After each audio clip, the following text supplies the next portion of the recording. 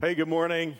Our series is called Stand Up, and today we're going to a little bit of a controversial place. That's not exactly true. We're going to a whole lot of a controversial place.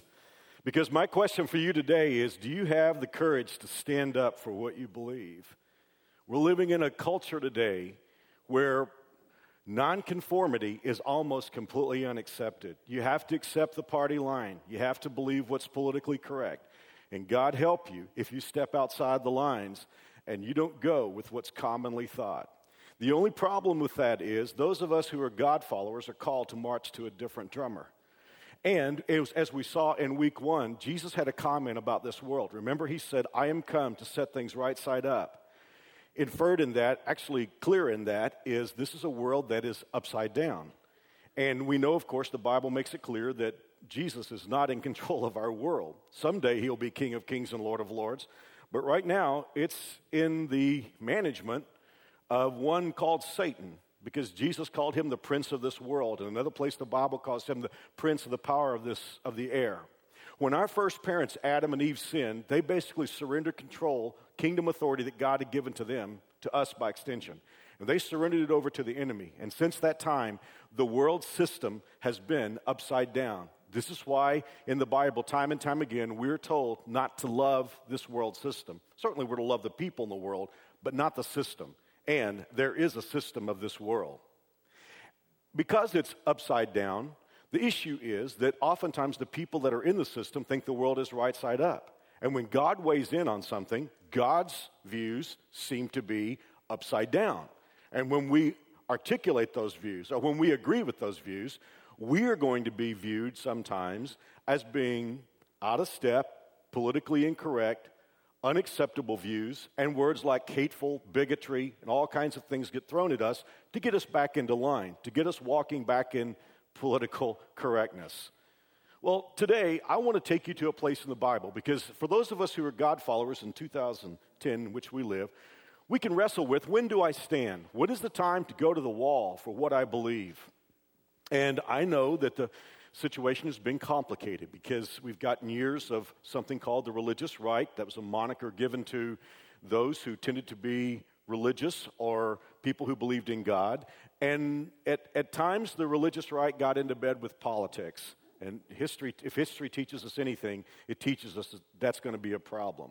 Some of what happened was good. Some of what happened was counterproductive. And because of that, many of us are almost like standing on the periphery wondering, when do I speak up? When do I stand up for what I believe? And my guess is here, in this service today, there are some of us who were quiet at a moment looking back. We knew we should have spoken up for God.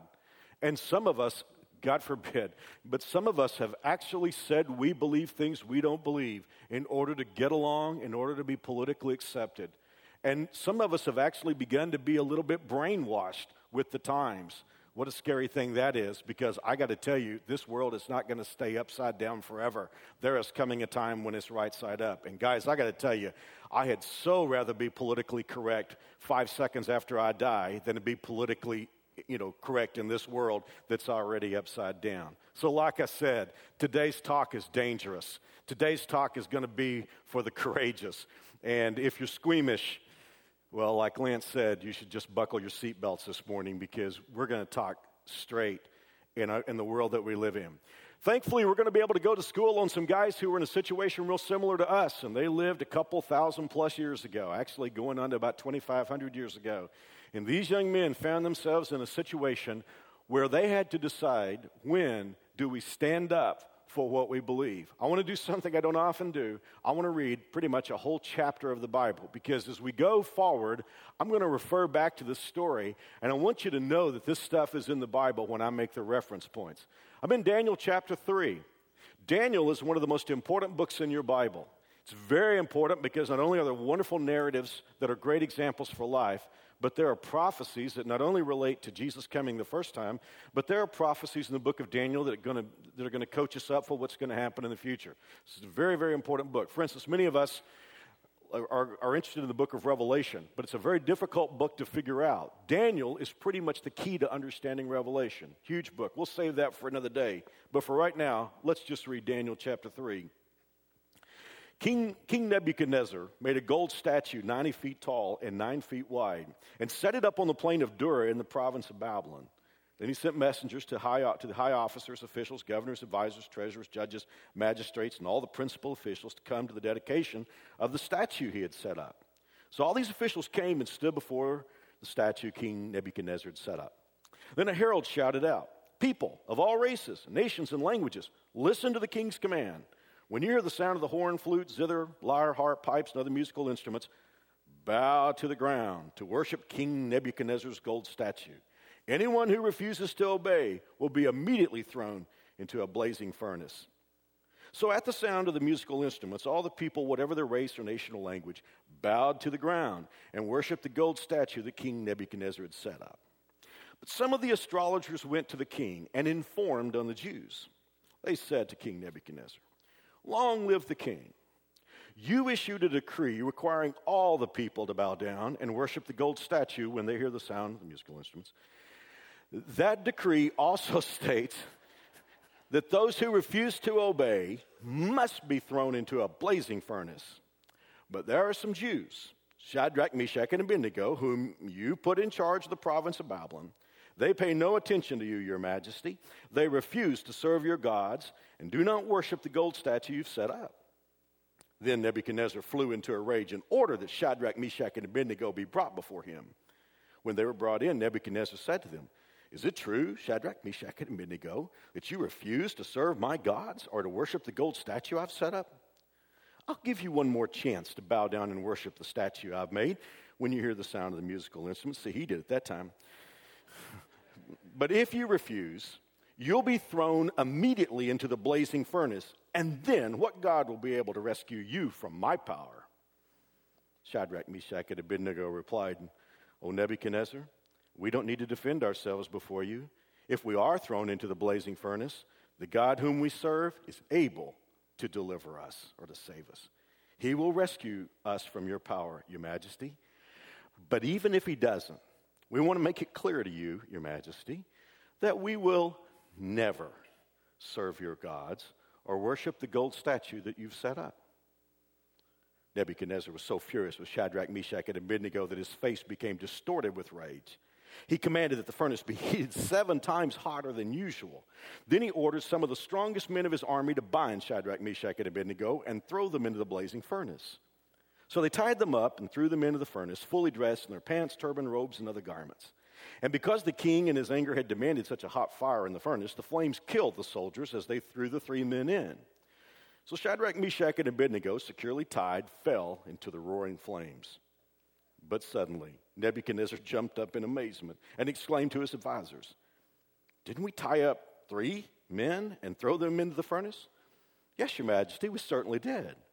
"Look," Nebuchadnezzar shouted, "I see 4 men, unbound, walking around in the fire unharmed, and the 4th looks like a god." Then Nebuchadnezzar came as close as he could to the door of the flaming furnace and shouted, "Shadrach, Meshach, and Abednego, servants of the Most High God, come out, come here." So Shadrach, Meshach, and Abednego stepped out of the fire. Then the high officers, officials, governors, and advisors crowded around them and saw the fire had not touched them. Not a hair on their heads was singed. Their clothing was not scorched. They didn't even smell of smoke. Then Nebuchadnezzar said, "Praise to the God of Shadrach, Meshach, and Abednego. He sent his angel to rescue his servants who trusted in him. They defied the king's command and were willing to die rather than serve or worship any god except their own God. Therefore, I make this decree. If any people, whatever their race or nation or language, speak a word against the God of Shadrach, Meshach, and Abednego," boy, this guy's very dramatic, "they'll be torn limb from limb and their houses turned into heaps of rubble. There is no other God who can rescue like this." I'll give you about 10 facts here real quickly. By the way, are you ever nervous when a minister has 10 points? Scares me to death. I grew up in church and 10 points is a lot of points. 3 is about all I can remember. But I want to give you 10 facts about this story that are going to be important and salient to you in 2010. Here's the first fact. Life had put these guys in a place where they were in the minority.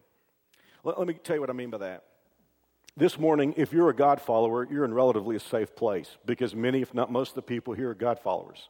If you believe that Jesus Christ is the Son of God, you're not going to get a lot of protest here because most of us believe that Jesus is the Son of God. If you believe the Bible is the Word of God, you're in a safe place today. You could articulate that, and most of the people around you are going to agree. They're going to nod. But I want to tell you, it isn't going to take most of us too many hours before we're going to be in places where those views are very much in the minority. Many of us are headed for the classroom tomorrow, and we're certainly, those views are not going to be in the majority. Some of us are just going to be with our family, and those views are going to be held by only a few people. Every once in a while, life is going to put us in a place where we and what we believe are very much in the minority. In these particular three guys' cases, they were living in a place called Babylon.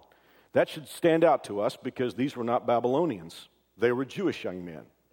And because of their previous generations, they had found themselves in captivity. In fact, the second fact that I want to give you this morning is that these men were in captivity, these young men were in captivity because their parents' generation and grandparents' generation had not stood up for God.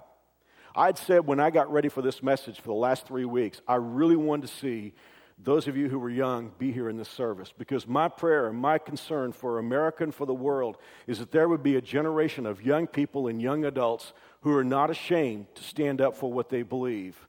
Because unfortunately, those of us in our generation and previous generations have handed you a world. It's not a very good world. You know, I think about my generation and its effect, and I want to say to all of you who are especially under 35 today, I am sorry for the world my generation has handed you. I'm sorry we've handed you a world of no-fault divorce. There was a time when if people wanted a divorce, they had to go to court and show cause why a divorce was needed, but not today. I'm sorry that we've handed you that world. I'm sorry we've handed you a world in which genders and roles are confused. I'm sorry that we've handed you a world that worships the almighty dollar. And that's what happened to these three guys. Their parents' generation had prophets tell them over and over that if they did not respond to God, they were going to go into captivity. And indeed that happened. These three men, Shadrach, Meshach, and Abednego, I'm guessing were somewhere between the ages of 15 and 17 when they were taken into captivity.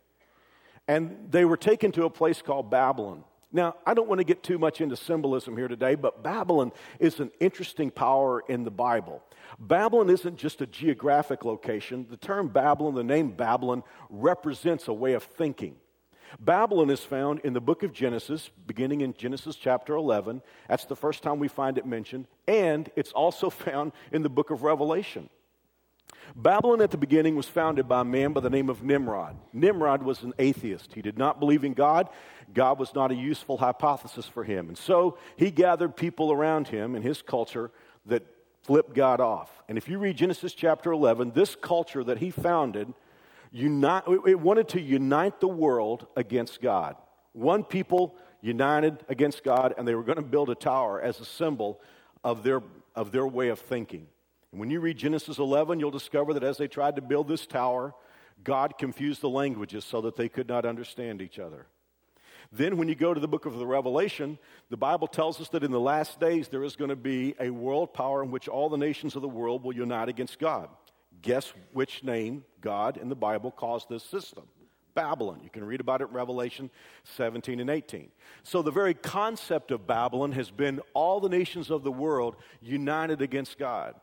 And that's where these three young Jewish men found themselves. Now, Babylon as the conquering power saw themselves as fairly benevolent. What they wanted to do is they wanted to find the best and brightest young people, bring them into their culture, and teach them the ways of the Babylonians. They wanted them to learn to eat their food, learn their language, go to their university. For one thing, they wanted the best minds of conquered powers to serve the Babylonian Empire.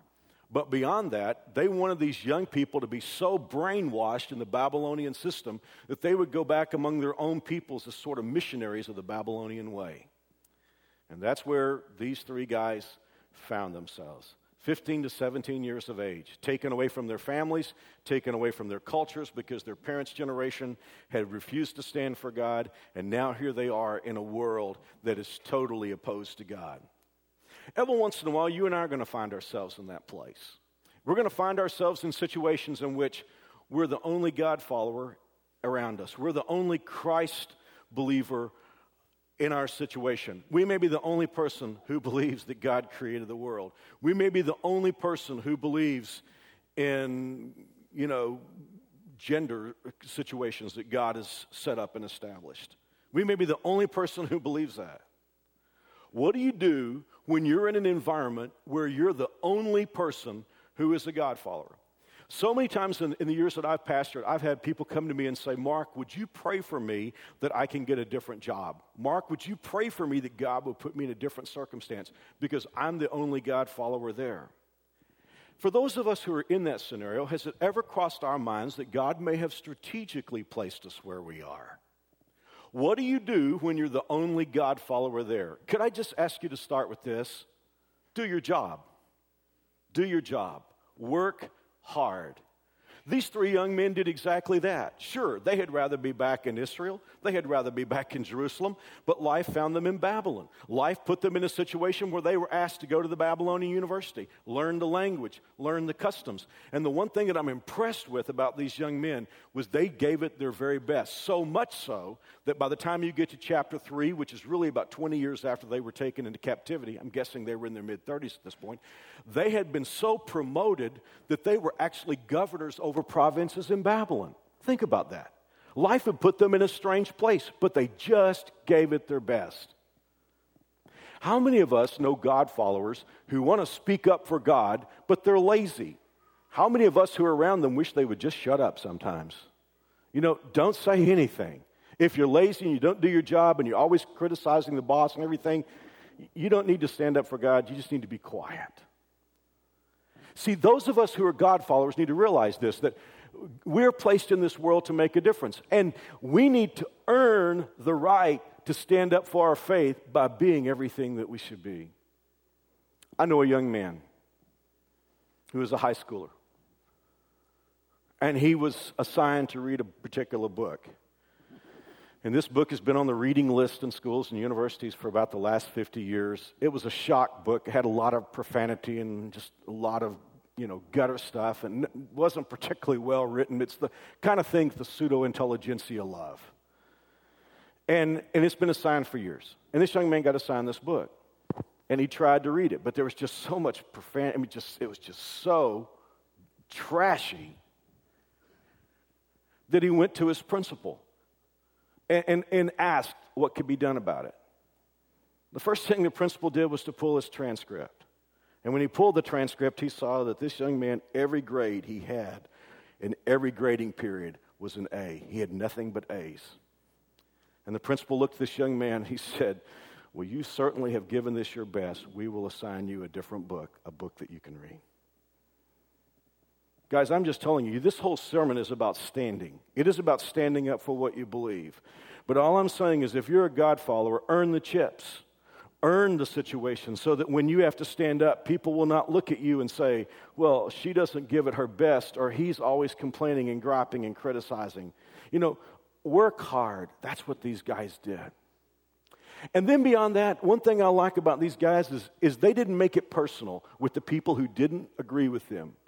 I've met Christians before that had an air of superiority about them, as if I'm better than other people who don't believe in God. I'm better than other people who don't believe in Jesus. How wretched is that attitude? Let me be honest with you today. If it were not for the grace of God and the blood of Jesus, I would go straight to hell. I am the first person to know that. There is nothing good in me outside of Jesus. How dare I act superior around somebody who is not a God follower? And I know people that because they're God followers, they're like constantly in conflict. They're always wanting to argue religion with other people. What a wretched mistake that is. One thing I love about these guys is they didn't go looking for conflict. Everything they possibly could do to avoid conflict, they did. Let me give you an example. When these three teenagers were taken over to Babylon, you know the first thing that happened to them? They had their names changed. We call them Shadrach, Meshach, and Abednego, those of us who grew up in Sunday school or grew up in church and learned their names. But these were not their given names. Their names were Hananiah, Mishael, and Azariah. All three of those names are something good about God. The Lord helps. Who is like our God? The Lord is great. That's what their names mean. But they got over to Babylon, and the Babylonians said, we can't call you by those names. And I'll tell you what they did that kind of like poured salt in the wound. They took names that had to do with Babylonian gods that were similar to their Jewish names. Because one of the boys was named Who is Like Jehovah Is. And they changed his name to Who is Like the Moon God Is. So it wasn't just we're changing your names. It was like we're changing your names in a way that's going to be insulting. Now, you know what? Those three boys could have done what a lot of Christians do. They could have gone on strike. They could have carried signs. They could have put bumper stickers on their cars, which I guess there's nothing wrong with that. But they didn't. They just said, okay, you know. And here's the thing. We can't change what people call us. You know, it wasn't a personal battle with these guys. Change our names. We know who we are. We know what our names are. See, here's the thing that I love about these three guys. If it was personal, if they were suffering because somebody had a different way of thinking, they weren't going to get into a fight because it wasn't about them. Remember this. These three guys never stood up until it was a choice between God and the way the world thought. If it was personal, here's the next thing that I find interesting. They went as far as they could to be conciliatory. If they could find a creative way to avoid tension, they did it. There was a situation early on in which the Babylonians demanded that they eat the meat, eat the food, drink the wine. Because after all, the king wanted these young men to be in good shape. He wanted them to have a very healthy diet. The only problem was the wine and the food had been dedicated to idols. And these three young men, along with their friend Daniel, they knew they couldn't do that. So what did they do? They went to the man who was in charge of them. There was a Babylonian steward who was in charge of all these young recruits. And they said to him, sir, we really can't do this. And the man said, you're going to get me in trouble because you're expected to eat this fine diet and you're expected to look good. And if you don't look good, the king is going to have my head.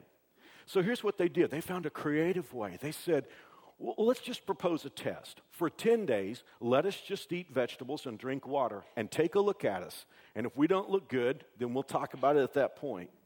What a creative way. And sure enough, at the end of 10 days, they looked fine. The steward said, no problem. You guys don't have to eat the food, drink the wine. For all of us who are God followers, we're in a place where often we're in the minority.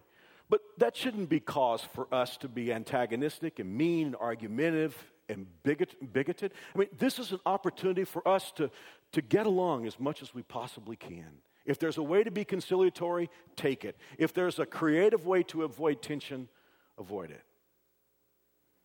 But you and I know what this message is about. Sooner or later, life's going to put us in a situation where there can be no compromise. After all these years of doing their best and getting along with people and trying to be conciliatory, King Nebuchadnezzar, in order to unify his government, to do it the Babylonian way, he set up a statue. He set up an image, which was really, in a way, a tacit way of saying everybody is to worship me. This was Nebuchadnezzar's image. And he said, everybody must bow to the image. And anyone who does not bow will be thrown into a furnace of fire. And the Bible is very clear. Everybody bowed, except for three men. Shadrach, Meshach, and Abednego, after doing everything they could to get along, said, we can't do this. If it's about us, we'll accept it. But if you force us to choose between God and you, that decision is real clear. We will not bow. Can you imagine what that must have looked like? Everybody bowing and these three guys standing. Let me ask you a question. What is it that you'll stand for? What are the values that you hold? That even if it meant your life, even if it meant you losing your job, even if it meant the ostracization of your family, what do you believe so much that you go to the wall for?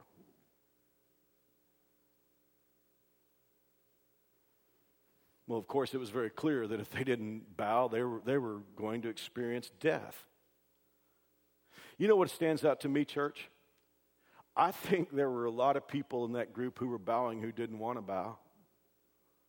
I'm guessing in that sea of people who were bent over, I'm guessing there were a lot of people that struggled with bowing down before an image, and they didn't want to. It was just that the intimidation factor was so huge. My guess is this morning there are some of us who are bowing to statues in this world, and we don't really want to. We know better. It's just the intimidation factor.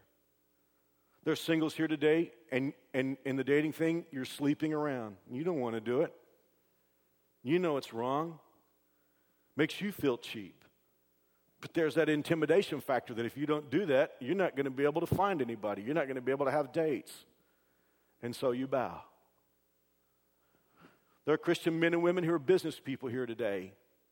And you don't want to lie to make deals. You don't want to lie to your customers. You don't want to manipulate them, but you're told that if you don't do that, you won't be able to have your job. You won't be able to advance in your career. And so even though you don't want to do it, you go ahead and bow because the furnace seems too hot. There are people here today who say that they believe things that they don't believe. They find themselves in conversations where they won't stand up for what they know in their hearts is the right thing. But they think to themselves that if they were to stand up for what they believe, they might be called a bigot or a hate monger or would lose their friends. And so they bow.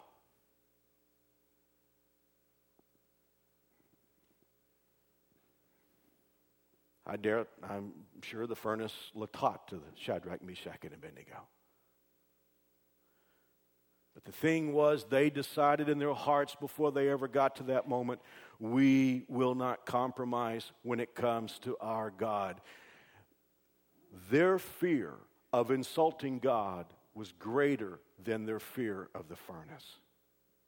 And you could say, well, Mark, listen, to be honest with you, I think these three guys are crazy. What difference would it make? I mean, I'm sure this is what they were told. What difference would it make if you bow down to the statue? I think that's what the king was trying to say to him. I think he was saying, I know you guys are slow. You're not from around here. You just don't understand the Babylonian way. We're going to give you one more chance to do what everybody else knows that they should do. And you could say, well, I think they're crazy. Well, let me ask you a question. Can you imagine how tall these three men stood in a sea of rear ends?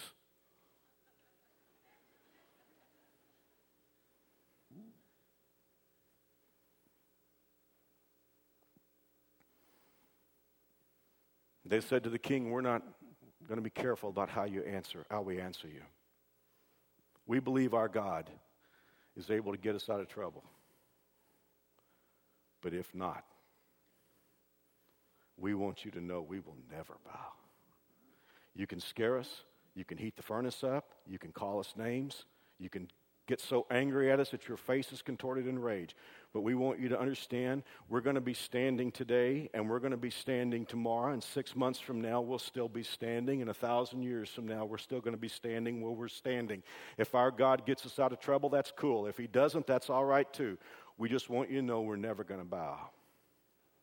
And my appeal today is to some young people who will just get that and say, I'm never going to bow. I'm going to be gracious. I'm going to be kind. I'm going to do my work. But if you tell me that I'm the product of random rolls of the cosmic dice, I'm not going to bow and say, I believe that I was evolved, when instead I believe I was actually created by an everlasting God. I will not bow today. I will not bow tomorrow. I will do my assignments. I will regurgitate the information that you give to me. But at the end of the day, I am not going to bow today. I am not going to bow tomorrow. I am never going to bow.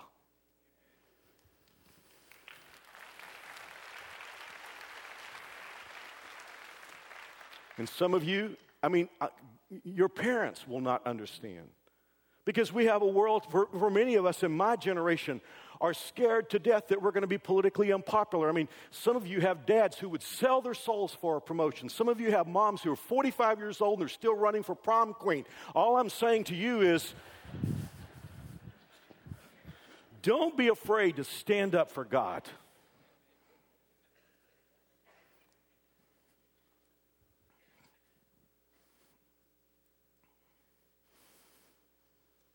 king was so angry that he had them thrown into a furnace that was so hot that it incinerated the soldiers who put them in. And you just see, it was an irrational anger, wasn't it? He bound them up. I mean, ordinarily you would think you don't need to bind anybody up if you're going to throw. They're not going to be there that long.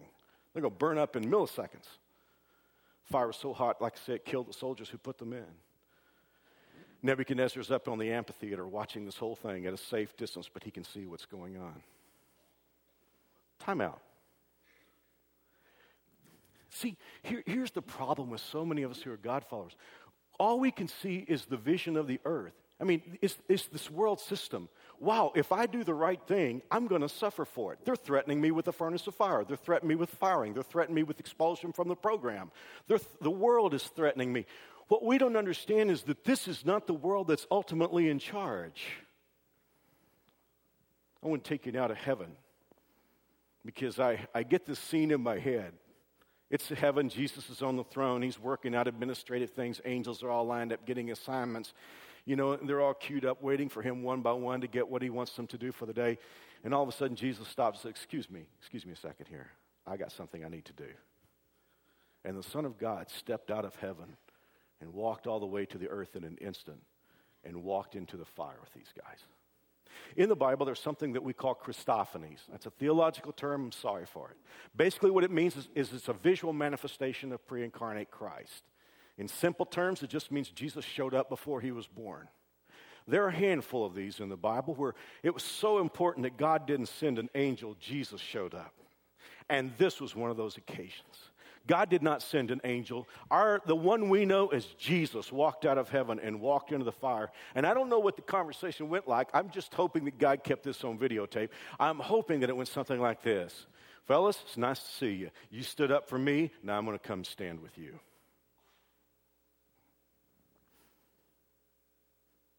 And what a moment.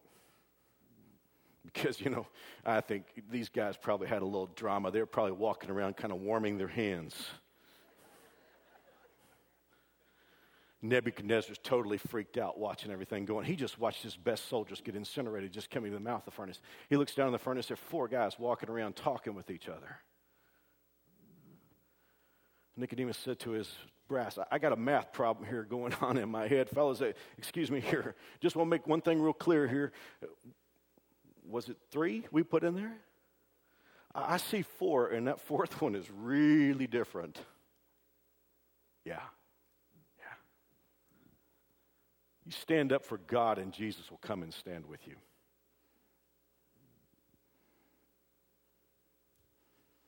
This, and I'm through. I don't think any of us wants to go through the fire. I've been through it a few times. I mean, you know, you can be threatened by the religious community just like you can be threatened by the community outside. And I think I've gone through more fire from the religious community than anything else. You know, I know I say I hate religion, and guys, you just have to have lived where I've lived all these years.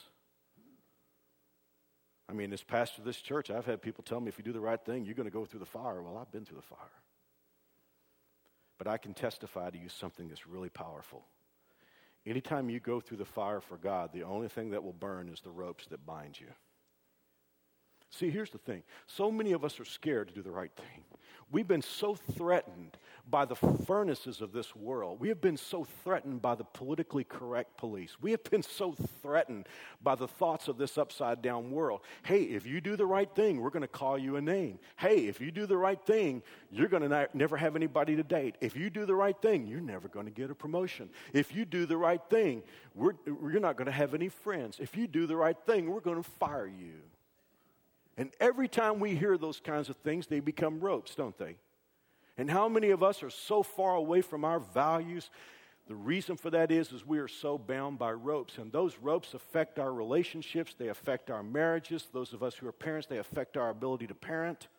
We just got ropes all around us, and we're so scared. Hey, how many of us ever dealt with a bully? Well, how do you deal with a bully? I mean, do you run from a bully? Do you play blackmail to a bully? Or do you face him? That's the way you deal with the bully, and it's the same thing with the fire. If you go through the fire for God, the only thing that'll burn off is the ropes.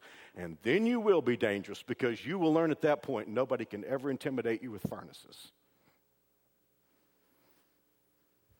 This, has been a message for the courageous. My prayer, my hope is that we've got teenagers, young adults, college students here today who will say, I will never bow. You can scare me, you can threaten me, you can change my name, but I just want you to know, I will never bow to the image. Well, let me tell you this. If you're like that today, don't be afraid of being in the minority. You can change the world. Let's pray. Father, thank you for what we've learned today. And I pray that your Holy Spirit will embolden a generation, not just of young people, but of all ages, so that we will not bow. Not as antagonistic, not as in your face with a sense of superiority, but as humble, hardworking people who love people and most of all love God. In Jesus' name I pray, amen.